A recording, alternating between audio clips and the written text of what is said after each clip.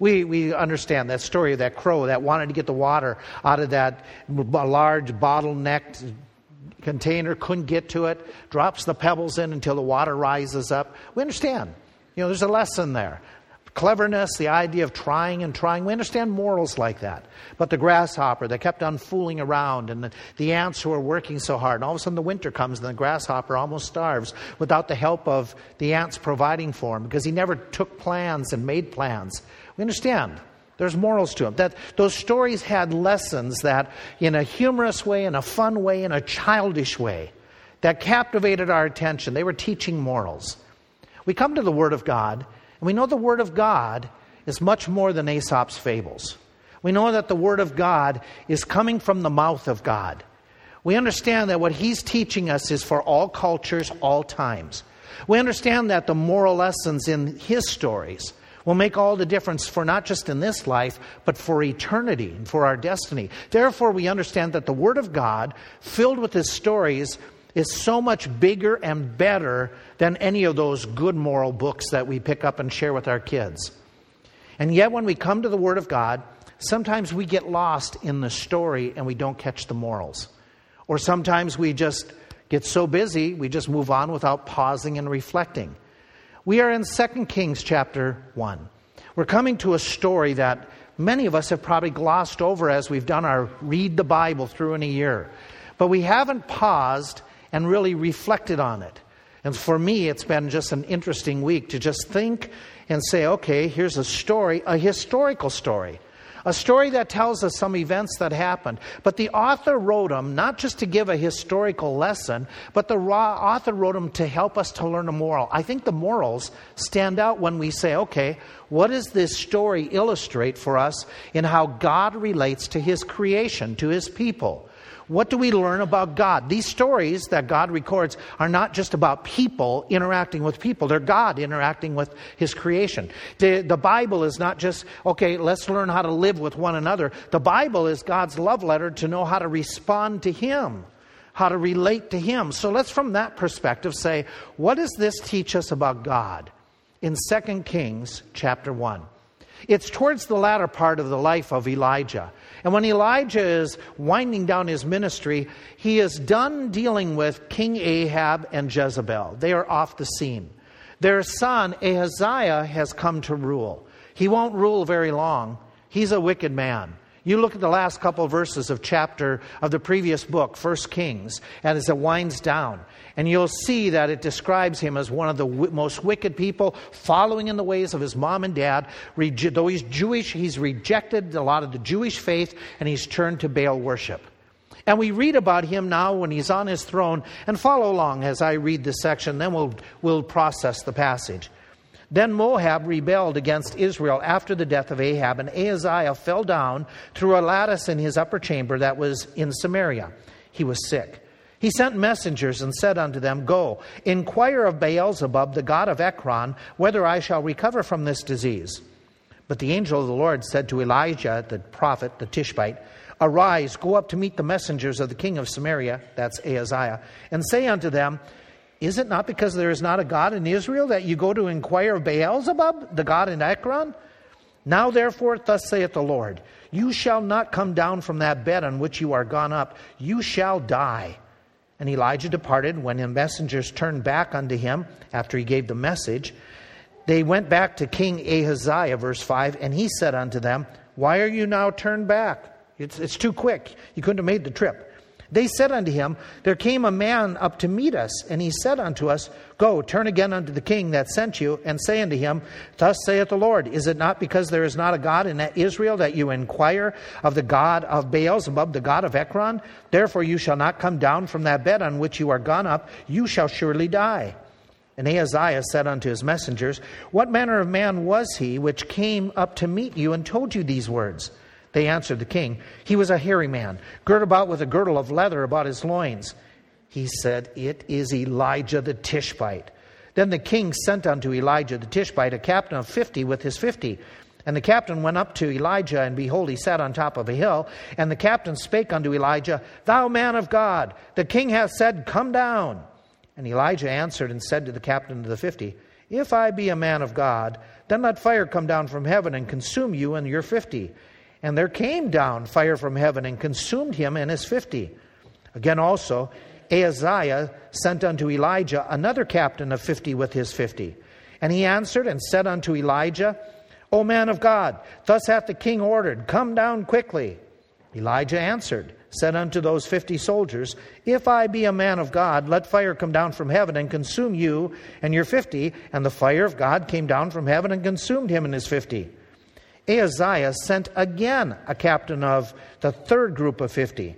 And the third captain of the 50 went up, came and fell on his knees before Elijah, and begged him, and said, O man of God, I pray thee, let my life and the life of these 50 thy servants be precious in thy sight. Behold, there came fire down from heaven and burnt up the previous 2 captains and their 50s with their 50s. Therefore, let my life now be precious in thy sight. The angel of the Lord said unto Elijah, Go down with him. Don't be afraid of him. And he arose and went down with him unto the king.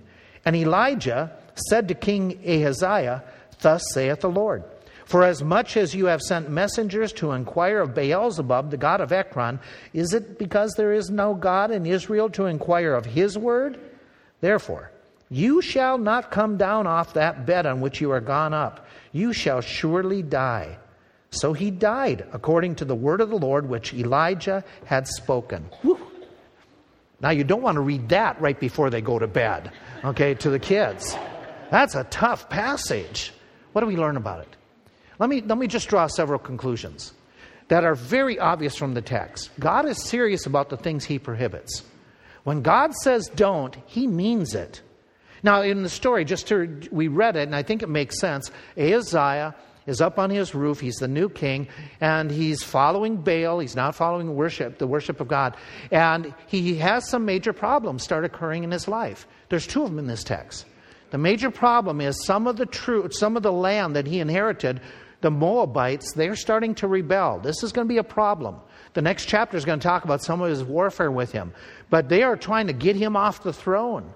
And then, when he's up on top of his palace, contemplating what to do, he leans against the window with lattice work there, or on the sides of the building. They had some lattice work. We really don't know, but see, the thought is he probably leaned up against the side and he tumbled the couple floors down and hit the ground, was paralyzed, injured to a real serious degree that he thinks he's going to die. He's having a bad day. This is a terrible time for him. And what he does is he's now thinking, okay, what am I going to do? I've got political problems, I've got physical problems, life and death situations from enemies, rebels, and from his broken health. And so what he wants to do is he wants to find out, what's going to happen. So he sends messengers to an oracle place in Ekron that he wants to know, am I going to survive this? Now, he sends them to Beelzebub. That is a term that is used for Satan in the New Testament.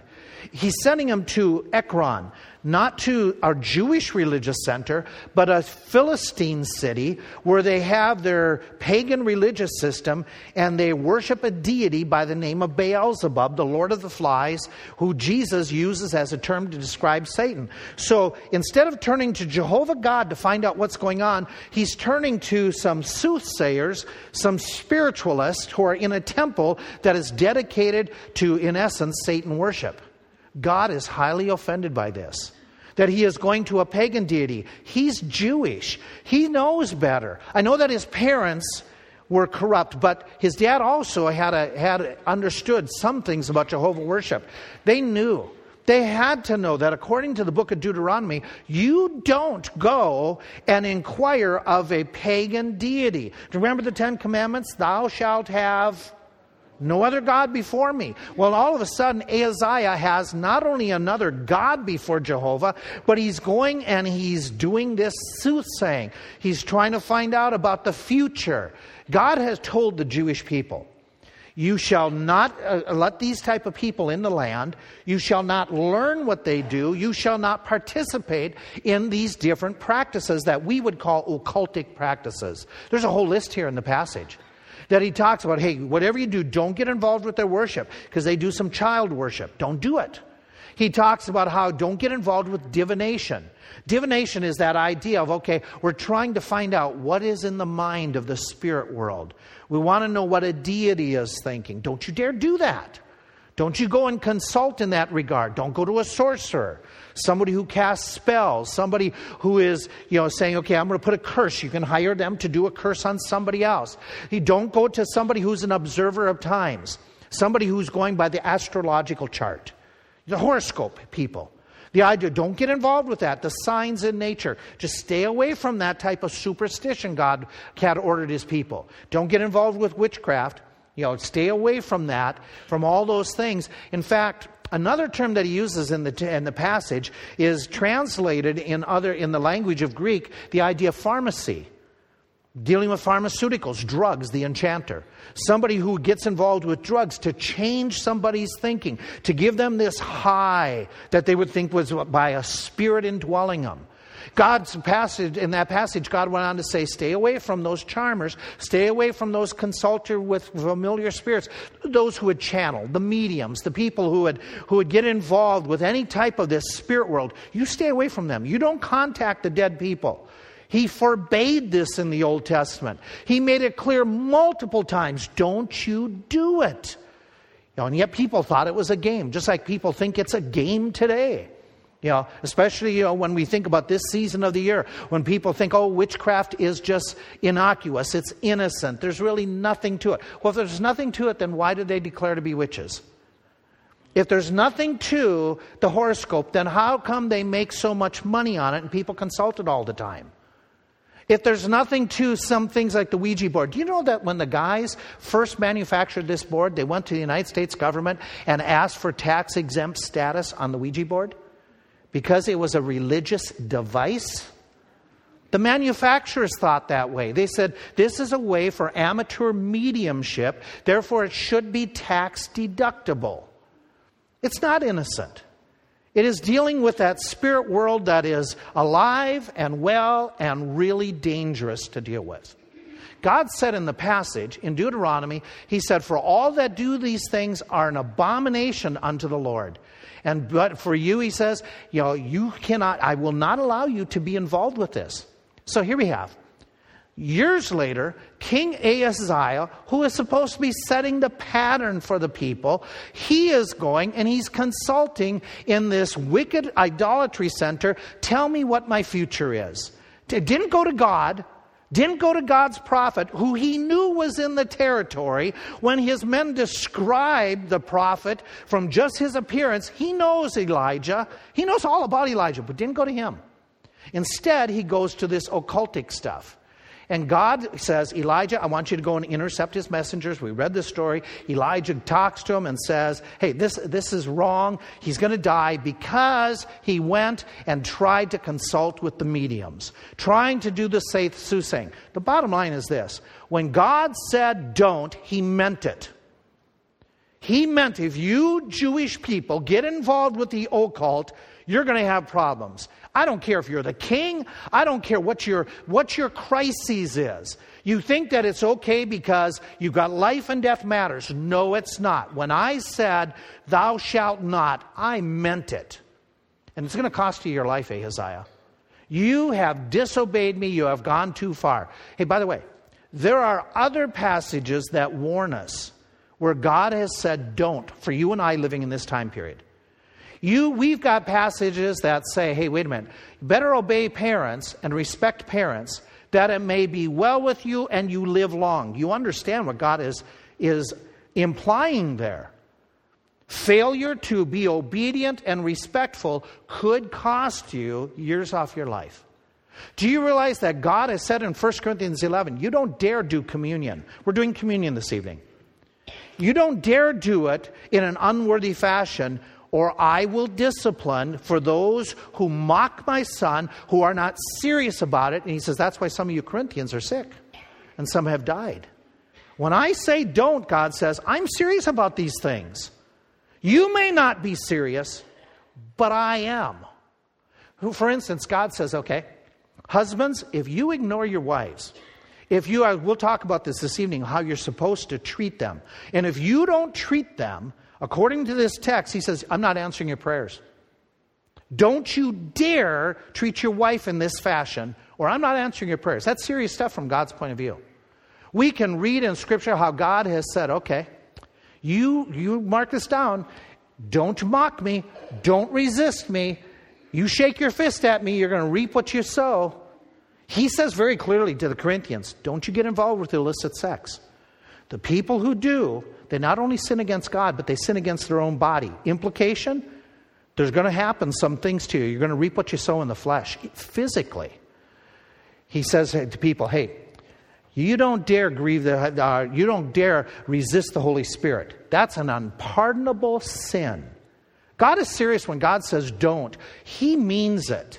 You and I need to just step up and say, okay, what's a moral out of this story? As harsh as this account sounds, it is demonstrating that our God is serious about His commands.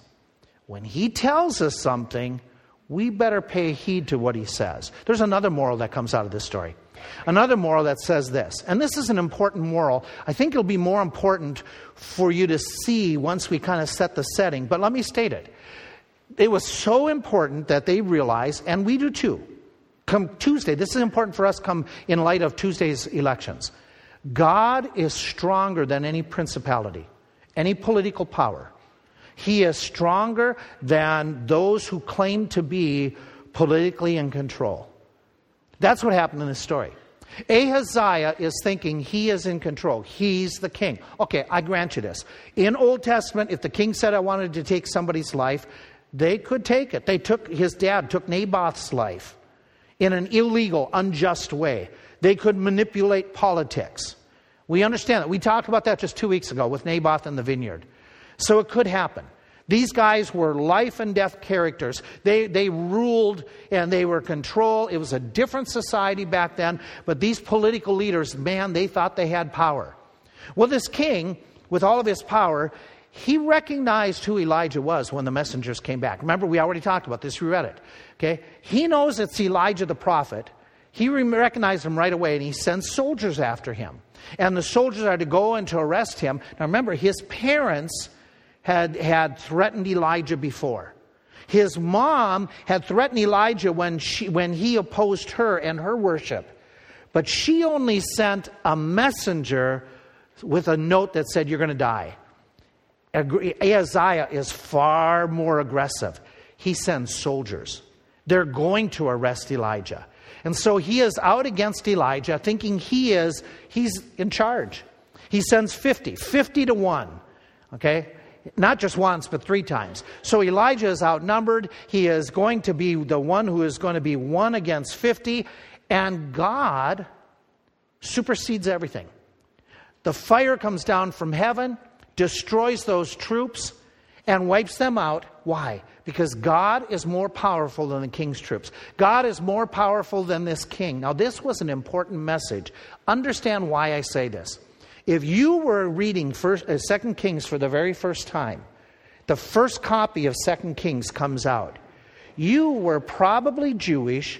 You were probably living in the land of Babylon.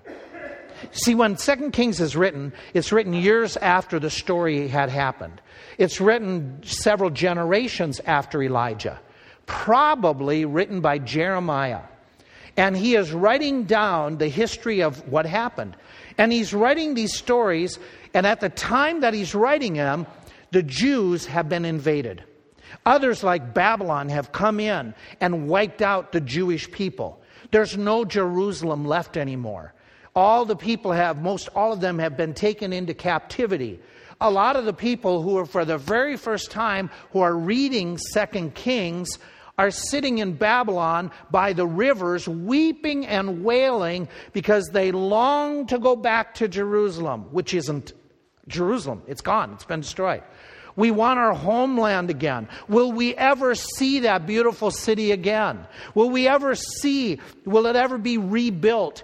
And they can't go back. They are under the thumb of those Babylonian rulers. They can't get up and walk away. They are in exile. They are prisoners. And so now they are under the control of a political entity that is opposed to them and their worship. And they read in 2 Kings how God is more powerful than political entities that oppose God. That's encouragement for those people. That was a blessing for those people. The writer wants the readers, the Jewish people, to understand that God is more powerful than all these kingdoms that are opposed to you. All these kings that are opposed to worship of God. God is able to do what He wants to do. I don't care about the political numbers. Our God is more powerful than the politicians. Now, does God allow politics at times and the evil of society, and they're not necessarily the same thing, but they go hand in hand often. Does He allow them to do stupid stuff, evil things at times? True, He does. True, some things go. But our God is more powerful than anybody in Washington, D.C. Our God is the one we rely in because He is greater than the Senate. He is greater than the White House. He is greater than all the different governorships. Our God is stronger than all the political entities. We need to remember that so we keep our trust in God and not in the politicians. Okay, let me give you a third lesson. God is stringent with the proud. He is strict, stringent. This idea of stringent is the word has the idea that He will punish those who do wrong, who don't obey, who don't follow what He gives. God does that in this text. Now, it's a very harsh text. It's a very, very upfront way of God dealing with it. Now, here, set the scene. Elijah warns them. Ahaziah recognizes it's Elijah that is threatening. He knows Elijah is a man of God. He knows him from his parents' experience. He knows about Elijah, what happened at Mount Carmel. He knows what happened to his dad after he went in and took Naboth's vineyard. Ahaziah knows this man. He recognizes him from a simple description. He's a hairy man clothed with a leather garment. That's Elijah. And then he tells his soldiers to go. Look at the text. What do his soldiers call Elijah when they come to him? Thou what? Thou man of God. They know that he represents Jehovah God. They know that this is a fella, and they address him that way. They know what he stands for. Yet the king, in his pompous pride and arrogance, thinks, I'm going to tell you what to do. I'm going to control you. You stood up for God. I don't care. I'm in charge, not you and not the God that you represent. That's the text. That's the attitude. That is what's happening here. The soldiers, they come, and what do they say to Elijah? The king said, come down. The king said, come down quickly. And so the soldiers are thinking the king's the authority. The king is higher than the prophet who represents God. The king is in control, not Jehovah God over the land of Israel. There's a real arrogance that takes place here. Just an apparent act of pride. And God's response to them, that when they are arrogant and proud and they are not listening to Him, God's response is He sends fire from heaven. Now you might say, "Oh man, that's just so harsh. That is so strong of God to do." Let me, not to bore you, but let me help put it in perspective. There's commentaries. If you're going to buy some books to study the Bible, this is one of those that you should have in your family library. It is just one of the most excellent single volumes of the Old Testament. It's a Bible knowledge commentary. They wrote in here on this text, listen closely. To many readers, this story seems like an unnecessarily cruel demonstration of God's power. However, the issues at stake justified the severe action. Ahaziah has shown complete contempt for Elijah and the God he represents by sending a band of soldiers to arrest the prophet like an outlaw and drag him before the throne. Perhaps Elijah's position, it's stated he's on top of the hill, should have reminded the captain of Elijah's victory over the prophets when he was up on Mount Carmel. and of the great God-given power displayed there. Either the captain did not make this connection or he decided to disregard it. He acknowledges that Elijah was the man of God, but he orders him to come down to him in Ahaziah's name. Elijah's repetition of the fact that he is indeed a man of God shows that this was an important issue. God's reputation is at stake. Was Ahaziah in charge, able to command God and his servants to obey him, the king? Or was God in charge, able to command the king and his servants to obey God? By sending fire from heaven to consume the soldiers of the king, God was reminding Ahaziah that he was Israel's ruler and that king should submit to God's divine sovereignty. In a play on similar sounding Hebrew words, Elijah said that because he was a hish man of God, hesh, fire, would consume them. Ahaziah's disregard for this tragedy, totally disregarded the first tragedy and tried again to force Elijah to submit to him. This time the captain ordered the prophet, "Come down at once." Again, Elijah reminds the captain, undoubtedly for the benefit of those looking on who would report the incident, as well as for the officer, that he was indeed God's man. The fire of judgment fell again, proving that the first miracle was not an accident, but was the hand of God at work in judgment. Still, Ahaziah hardened his heart and he sends a third group. You understand what the author is pointing out?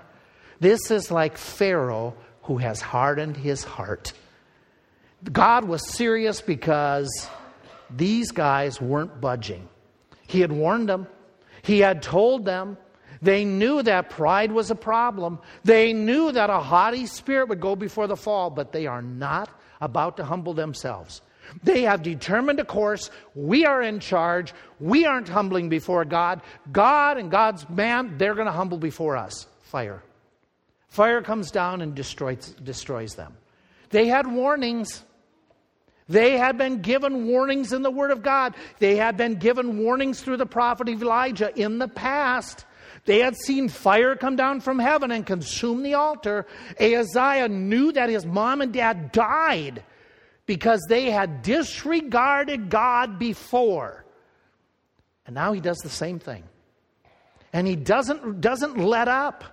By sending three troops, he's evidencing there is no inkling at all of repentance in his heart, in his mind. He is just so filled with anti-God activities. So God lets him reap what he has sown. Do you realize that there's another time of judgment that'll be with fire? It's future to us. It's a time where God is going to take all who in pride resist God and his word. He is going to take those individuals and he is going to put them in what's called the lake of fire forever and ever. Does it sound harsh? Sure it does. That's why we warn you. That's why we talk about it. Because the God of grace and love, who is also a God of holiness and justice, he says, I don't want you to be in that lake of fire. He is not willing that any should perish, but that all should come to repentance. So he tells us about what's happening.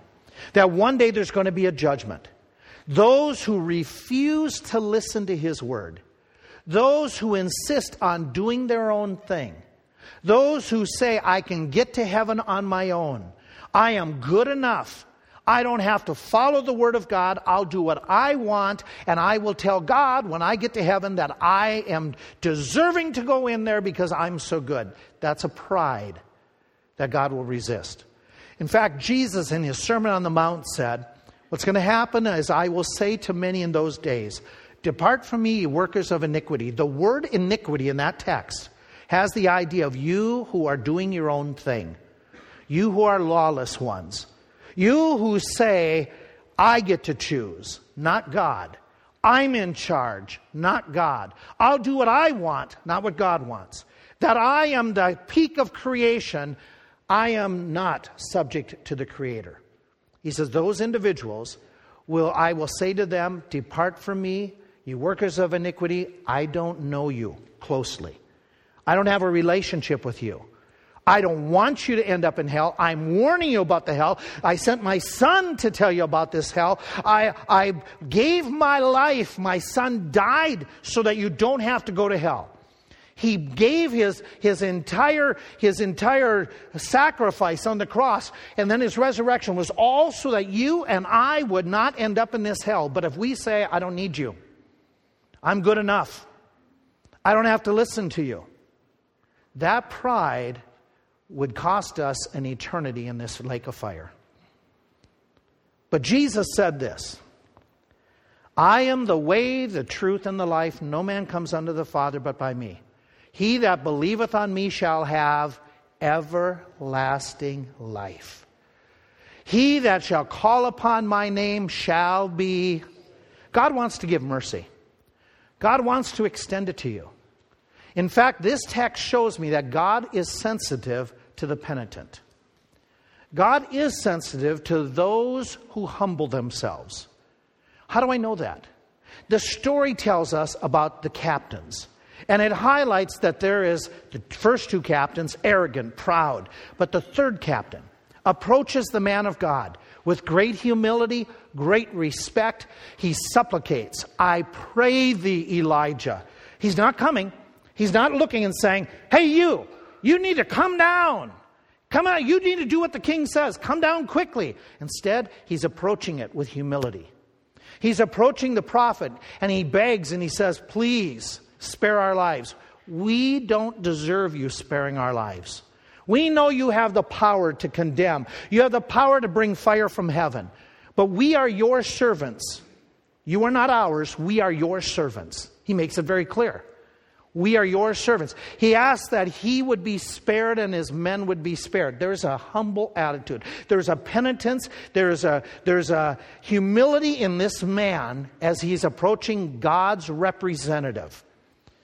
And God immediately responds. Look at the text. It says in the passage, the angel of the Lord said to Elijah. The angel of the Lord, the Christophany, Christ in the Old Testament, immediately says, go with this man.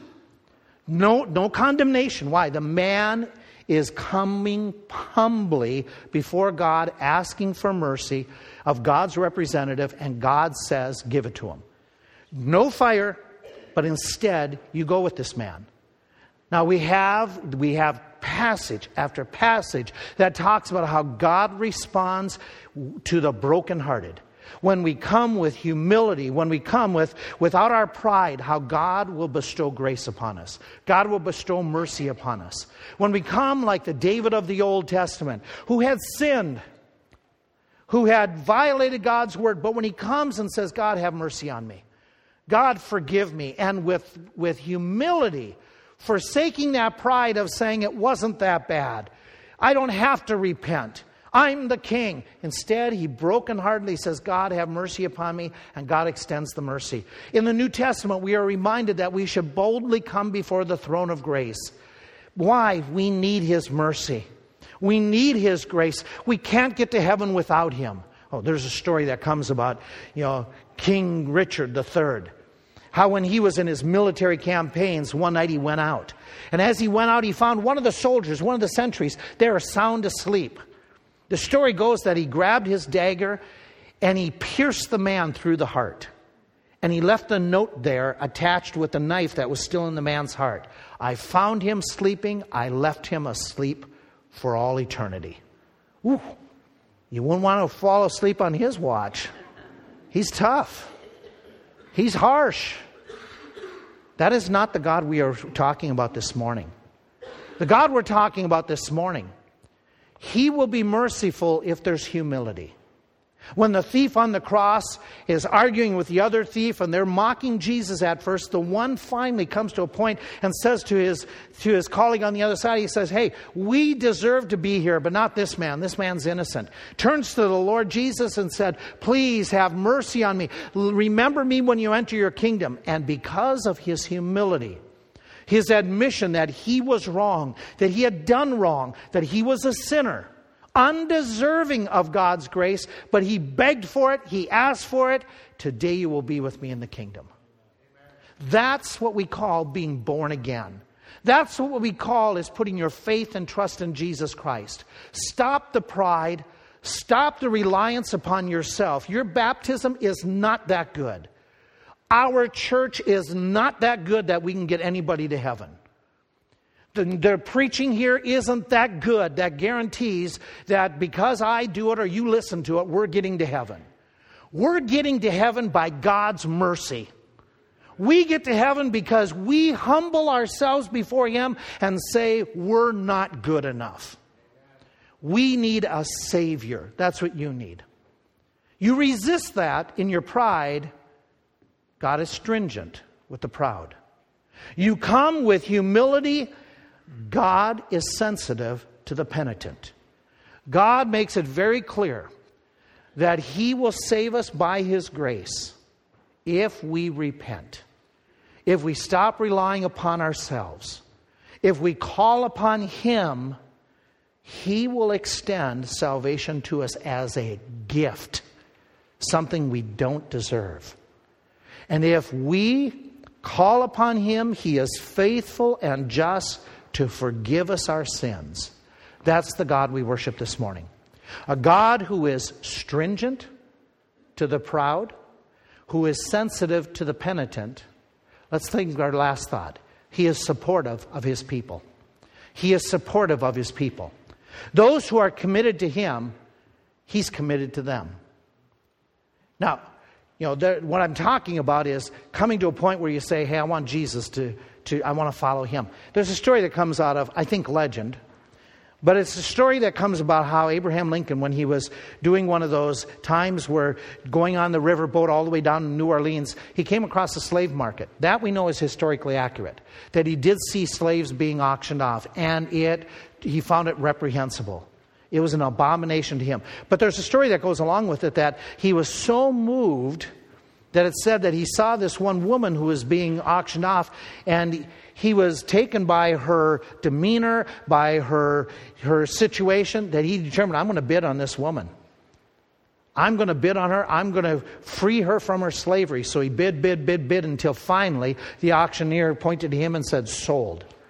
The woman came over to him, and he had the chains taken off of her, and he said, you're free. She was shocked. Free? Eyes free? Ma'am, you are free. Eyes free to go anywhere I want? Ma'am, you are free. She, in that broken English, she said, I can say what I want? You're free. I can go to any home I want? You're free. She kept asking him questions, and he kept saying, you're free, you're free, you're free. You can do what you want. And her response was, then I want to stay with you.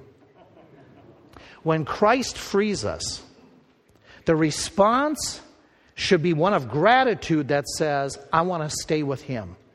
I want to serve Him to the best of my abilities.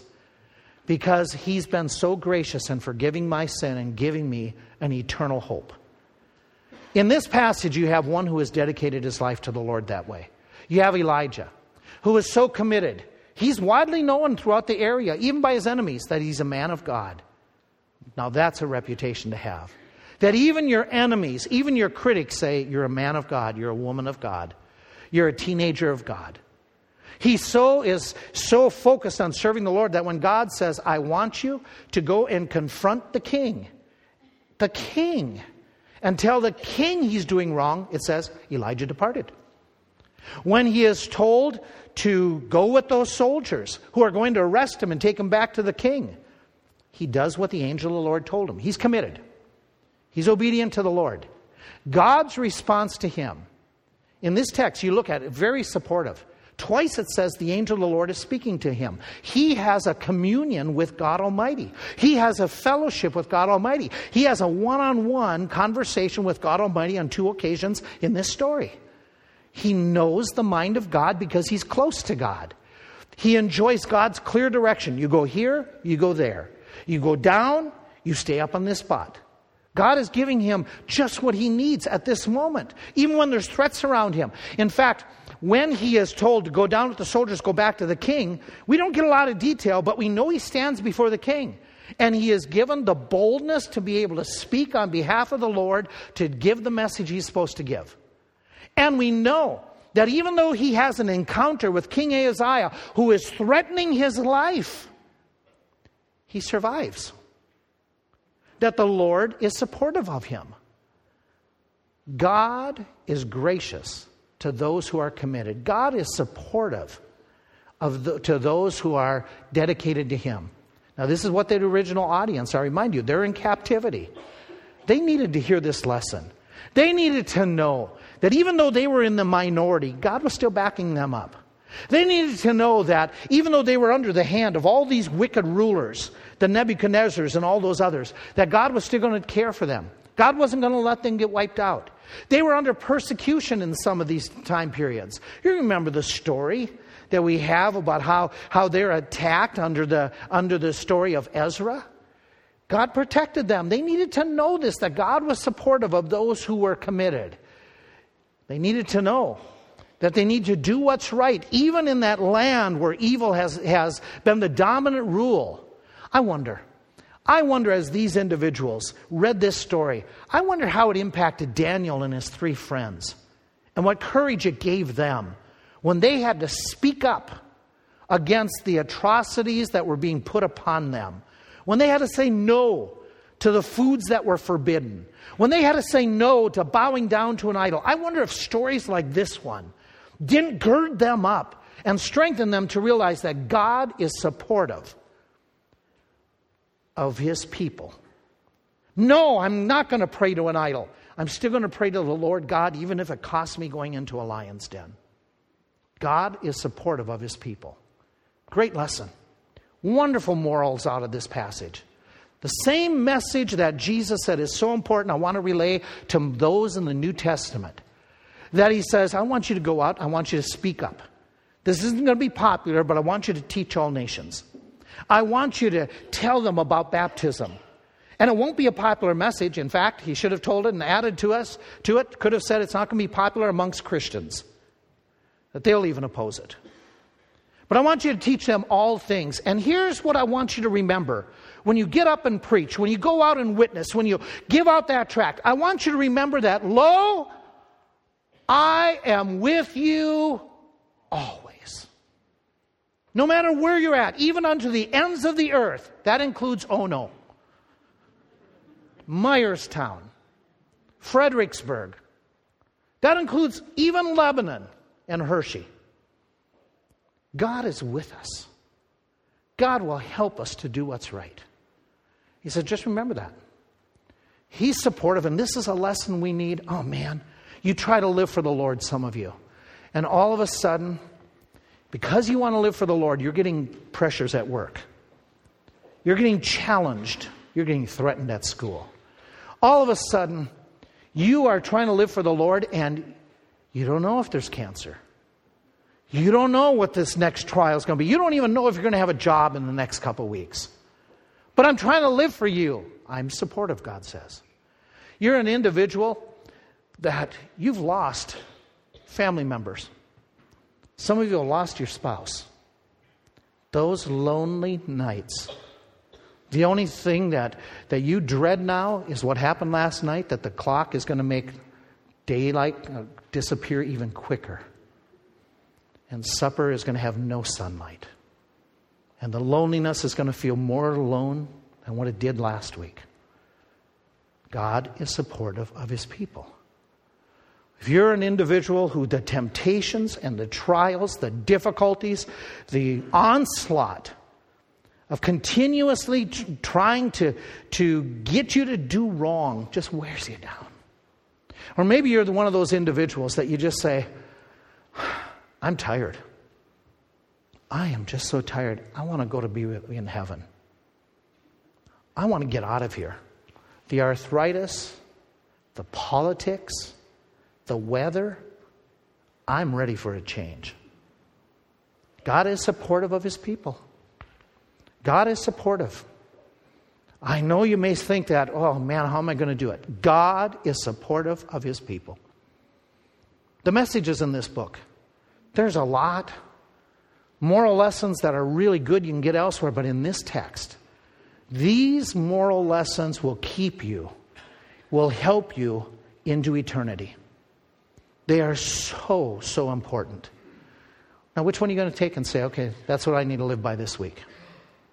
A warning. God is serious about His prohibitions. If you are doing something that He said don't you do, then you need to stop. Then that's the moral lesson you need to apply.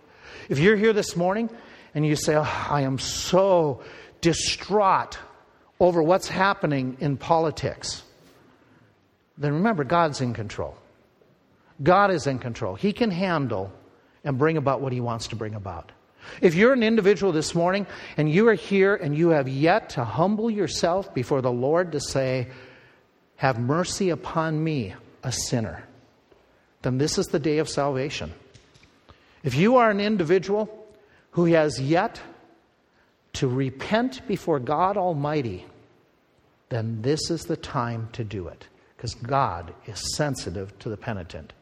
If you're an individual who the daily grind is wearing you down, that when you come in here and you want to sing, your heart isn't in it because you're just wore down, then you remember God is supportive of His people. Which one? Which ones did God have for you today?